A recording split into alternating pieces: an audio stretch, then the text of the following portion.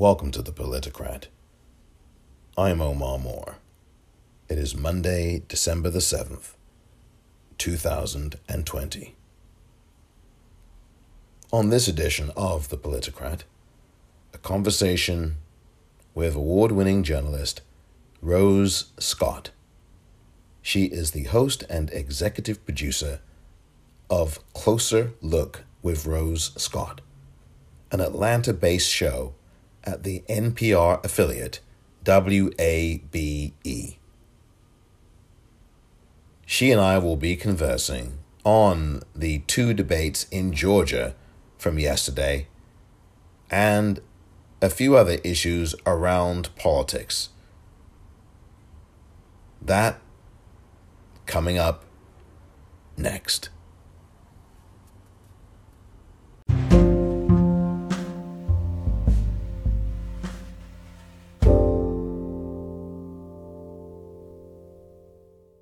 Welcome back.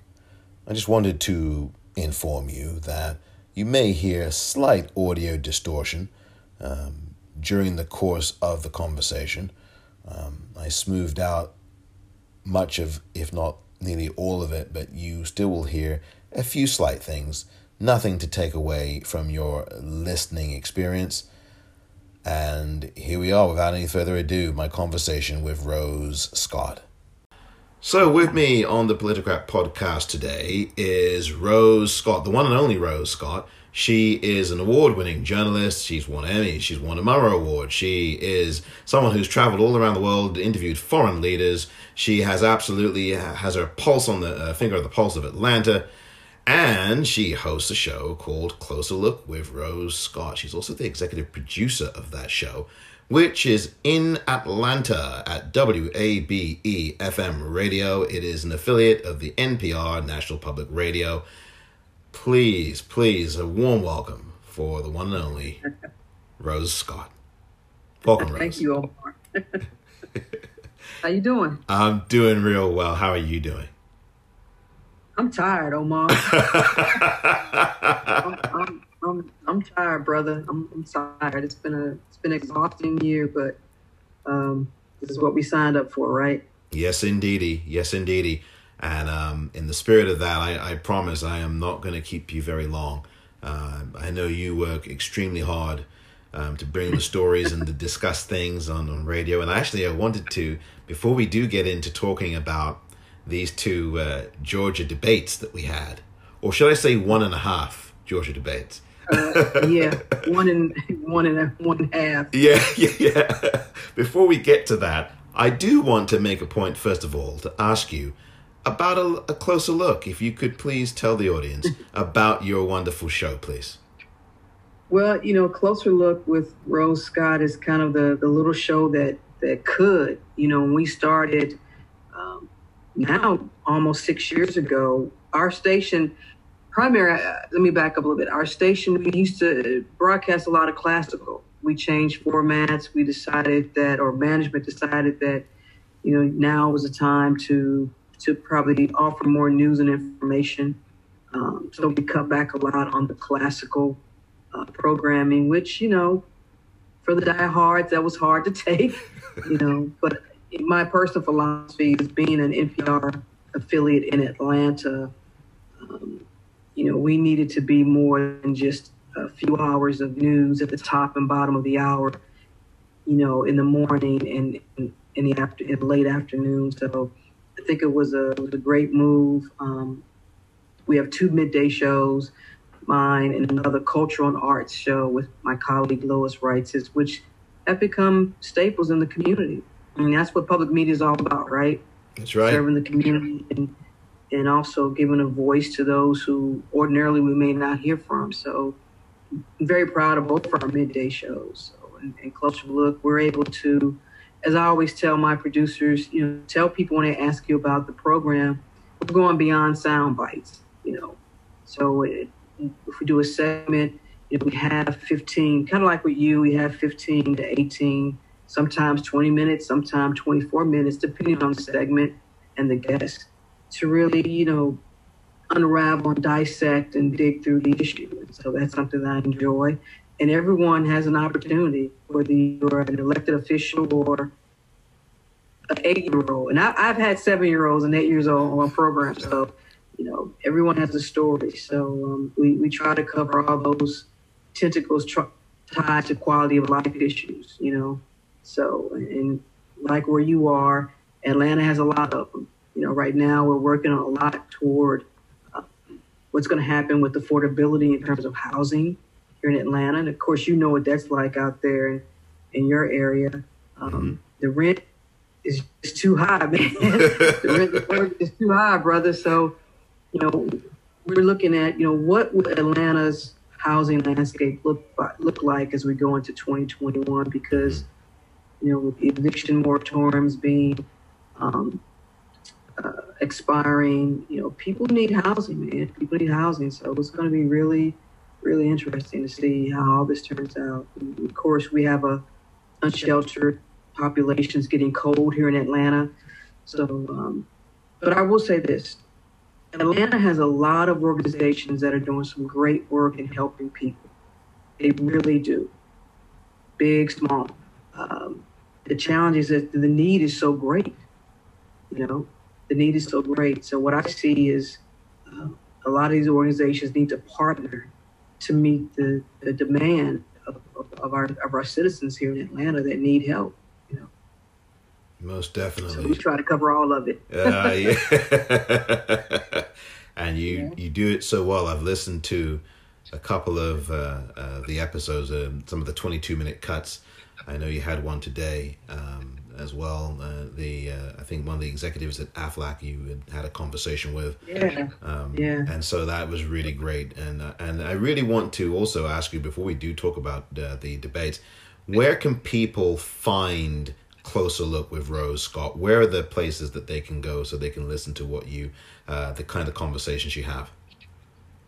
So if you are outside of the Atlanta region, and we cover about 13 counties in around Atlanta, that's the great thing about the internet, right? Everybody is global as far as I'm concerned. And the show is also a podcast, so that's great too. So wherever you subscribe to your favorite podcast, you can find a Closer Look with Rose Scott. You can always go online to wabe.org/closer look and find all the segments. That's the great thing about, having that extra platform, additional platforms, and if you want to listen to an interview with Good Mob, you got that. If you want to listen to go back and revisit our summer indie music series. One thing about this pandemic, Omar, is that I didn't get to do my annual summer indie music series where we bring in just independent artists who are not signed by record labels, and we have them come in the studio and they jam. And for a lot of them, it's their first ever radio interview, so I kind of miss doing that. But no, we're there. Just find us out there in the virtual world, and we're there. Great. That's really exciting.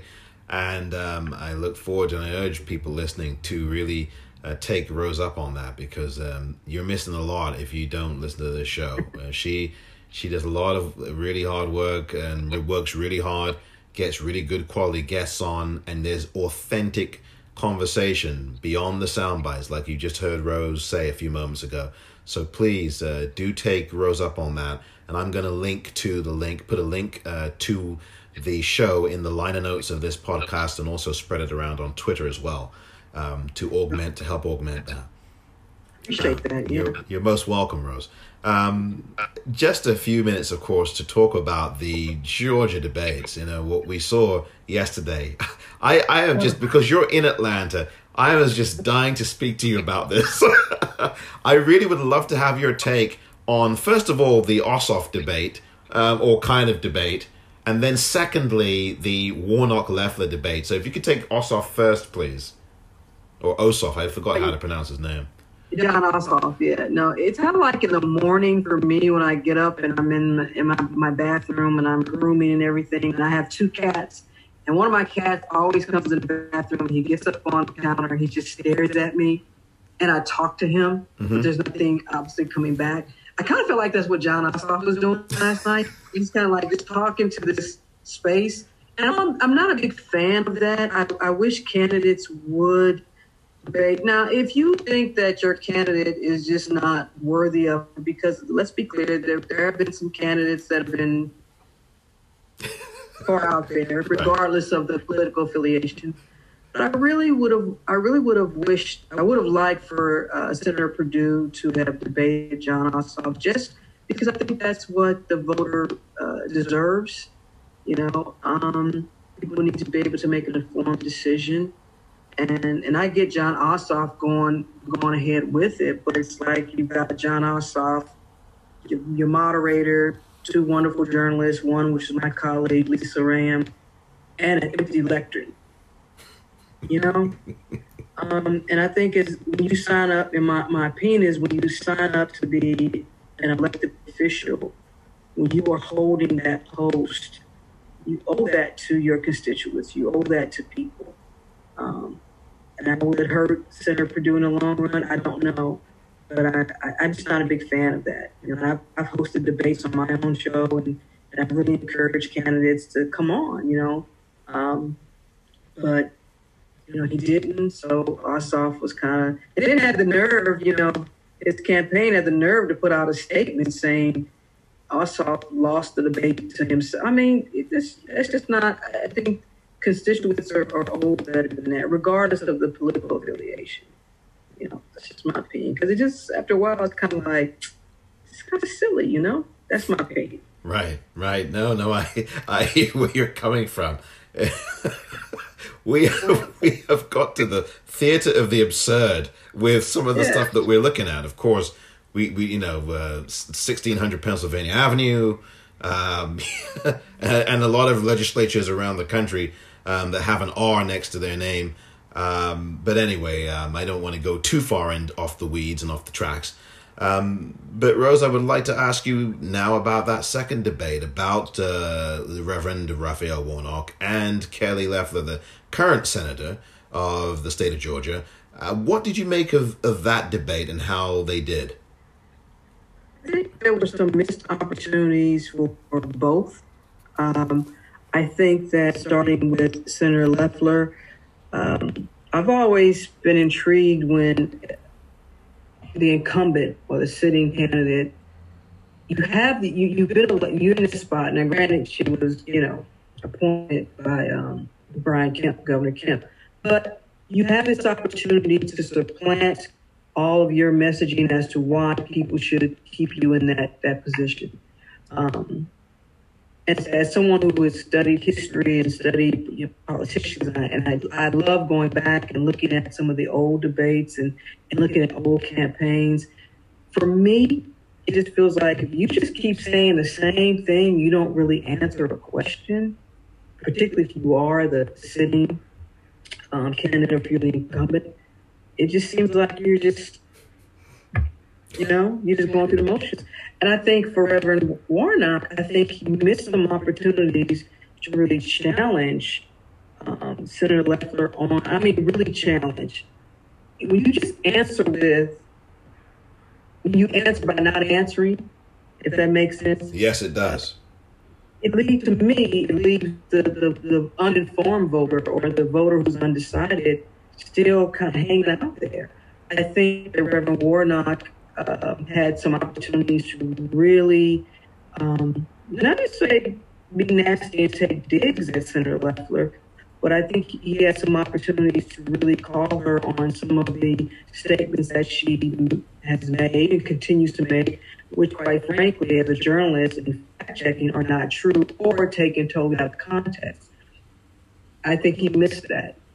I think Senator Loeffler also had an opportunity to really talk about what she has done since she's been senator. I think they both kind of missed. If you want to give grades to say who won and all that, maybe the edge will go to Reverend Warnock, but I just think both of them missed kind of the opportunity. I get the whole notion, particularly with, and I know former First Lady Michelle Obama used to say, when they go low, we go high. And I'm not saying that Warnock should have, thrown some low punches, but I think he had a little bit more of ammunition to really challenge Senator Loeffler on and I think he missed that. Yeah, I'm 100% in agreement with you. That's my great lament about that second debate, by the way, that you've just talked about, is that the Reverend wasn't, to me, passionate enough. I mean, he's passionate, but I mean passionate enough in investigating and scrutinizing the record of the person standing, 8 to 12 feet from him. And as you point out, I do think there were numerous opportunities. So I definitely agree with you.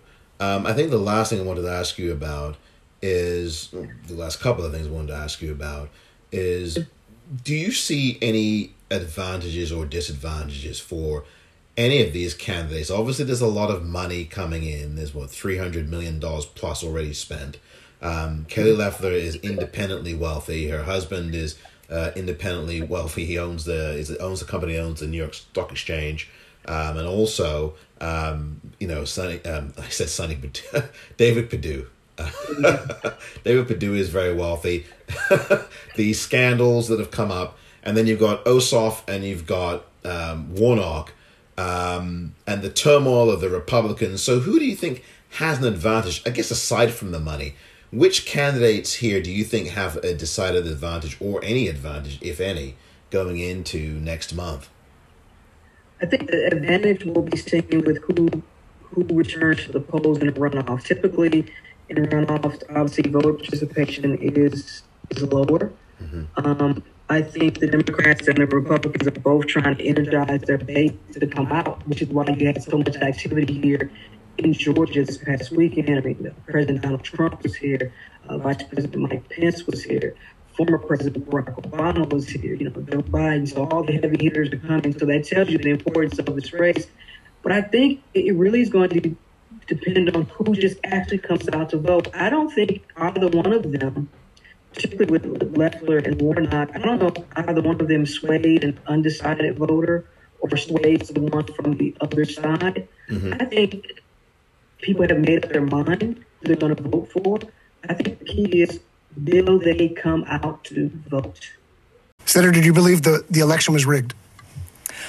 Look, Greg, it's very clear that there were issues in this election. There are 250 investigations open, including an investigation into one of my opponent's organizations, for voter fraud.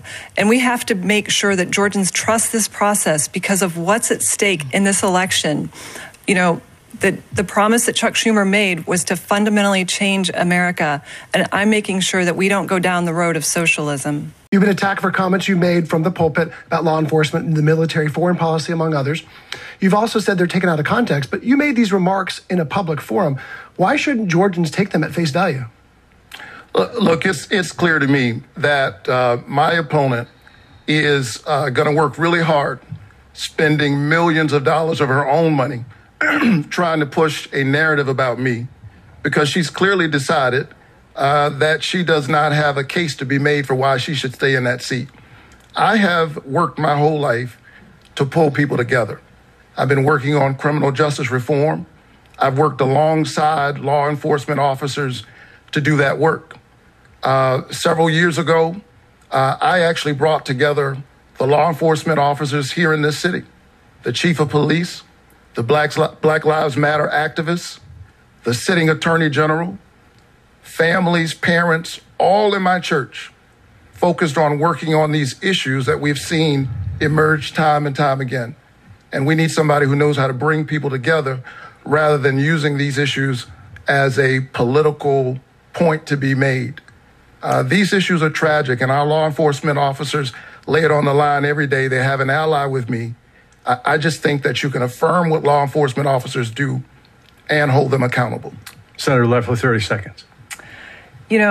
My opponent, radical liberal Raphael Warnock, has called police officers gangsters, thugs, bullies, and a threat to our children. When I gave him the chance to apologize in our first debate, he declined. He's also said that you can't serve God and the military.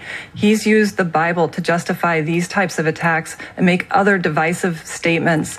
What we need is someone who can bring together, that can help us get through this pandemic and rebuild our economy across this country and right here in Georgia. That's what I'm fighting to do.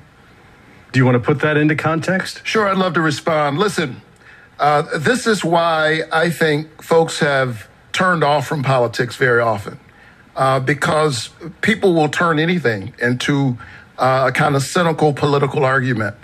I was preaching that day from a very familiar Matthew text that says you can't serve God and mammon. It was a sermon about a moral foundation for everything that we do, and that when you have everything in order, that actually makes you a better soldier. It also makes you a better senator.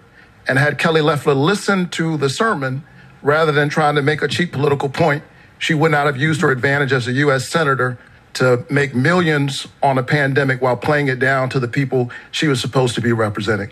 By the way, I do want to say today is the last day for Georgia voters to register to vote. You've got until 11:59 p.m. tonight, Monday, December 7th, to register to vote. Very, very important. And as you pointed out, there have been a lot of organizations that have been out trying to get people registered to vote. And keep in mind also, we have a new wave of voters, which are those young folks who will be 18. Because I think here in Georgia, you can register as long as you're going to be 18 when you actually go to vote. So there's been a great push to get these young folks, regardless of political affiliation, just to get them involved in the voting process. So, I know some of the school districts have actually registered some kids. And again, not about political affiliation. You got to get young folks engaged in civic duty and understanding, why their vote does count and should matter, whomever they're going to vote for. So we've seen a lot of that. So that's pretty cool. Right. And that was my final question was going to be about what kind of things are you seeing on the ground in Atlanta in terms of voting constituencies, how they feel about the candidates, but also their level of voter participation. I mean, we've got a few more weeks. As you pointed out, we've got vote by mail already happening in Georgia. We've got voting in person in Georgia beginning a week from today on December 14th. I was just going to ask you the last question, which was about voter participation, the kind of energy that you're seeing or observing on the ground there in Atlanta. I mean, I see, Omar, I think too, people are tired. They know the importance of these two runoff races. I mean, obviously what's at stake is control of the Senate. And I talk to people and they say, oh my goodness, 2020 is whole year, and their bases, their individual bases telling them, okay, just come out one more time. So you're seeing both parties and all the campaigns also go that route, saying, look, just come out one more time for me. But I think people are exhausted. I know they are. It's been a trying year, and considering also with the pandemic and people don't want to stand in long lines, I definitely understand that. People have concerns. So I think that people are excited, but I think they're also exhausted. It's like, let's get this over with so we can, not say they don't care, because I've talked to a lot of people who said they care, they're just exhausted and they're tired and they want to move on to whatever's going to happen. And so we can all get back to a better quality of life. And for those who were struggling before, let's make sure we can give them something a little better too. So we need to get significant financial support to our public health infrastructure, to the Centers for Disease Control and Prevention, to clinics and hospitals, the U.S. Public Health Service, to nursing homes and hospice facilities.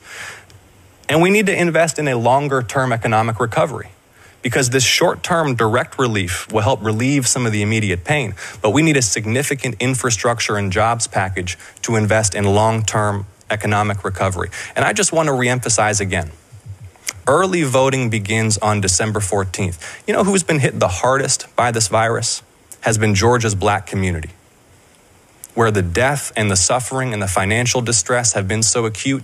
Where is Senator Perdue for the African American community here in Georgia? Where is Senator Perdue for those who are suffering and need relief? He's been on his private island trading stocks. We need to make a plan to vote, with early voting beginning on December 14th. All right. I want to get in Greg's second question. Before I do, I want to say that I misspoke at the outset. You have 90 seconds for your answers, which has not been an issue so far. But yeah, I really appreciate your work and continued success. You have been listening to the one and only Rose Scott. She is an Emmy award-winning journalist and also a Morrow Award-winning journalist. She is the executive producer and host of Closer Look with Rose Scott on WABE in Atlanta, an affiliate of the NPR, National Public Radio. And thank you very much, Rose, for being here on the Politicrat podcast. Thank you so much for the invitation, Omar, and best of luck to you and continued success. It was fun. Have me back. Oh, thank you. Thank you very much. It's very nice to have you here. Very special thanks to Rose Scott for coming on as a guest on this edition of the Politicrat Daily Podcast. Rose is the host and executive producer of the WABE NPR Atlanta affiliate stations program, Closer Look with Rose Scott. She is an Emmy and Morrow Award-winning journalist. Thank you for your time again, Rose. Really appreciated having you on. And thank you very much for listening to this edition of the Politicrat Podcast. I'm Omar Moore. If we don't win these 2 Senate races, they're going to try to do to the Biden-Harris administration exactly what they tried to do to President Barack Obama. It will be gridlock, government shutdowns, bitter partisanship, obstructionism as far as the eye can see. People need help now. They needed help 8 months ago. Our senator has been absent, is absent, doesn't think he needs to be here answering questions, doesn't think he needs to be in Washington passing relief for the people. Our senator who told us that COVID-19 was no deadlier than the flu will be obstructing the efforts of this incoming administration to get relief to people and contain the spread of this virus. And it's why we have to make a plan to vote. And I'm going to keep saying it all night, that early voting begins on December 14th. Mr. Ossoff, thank you.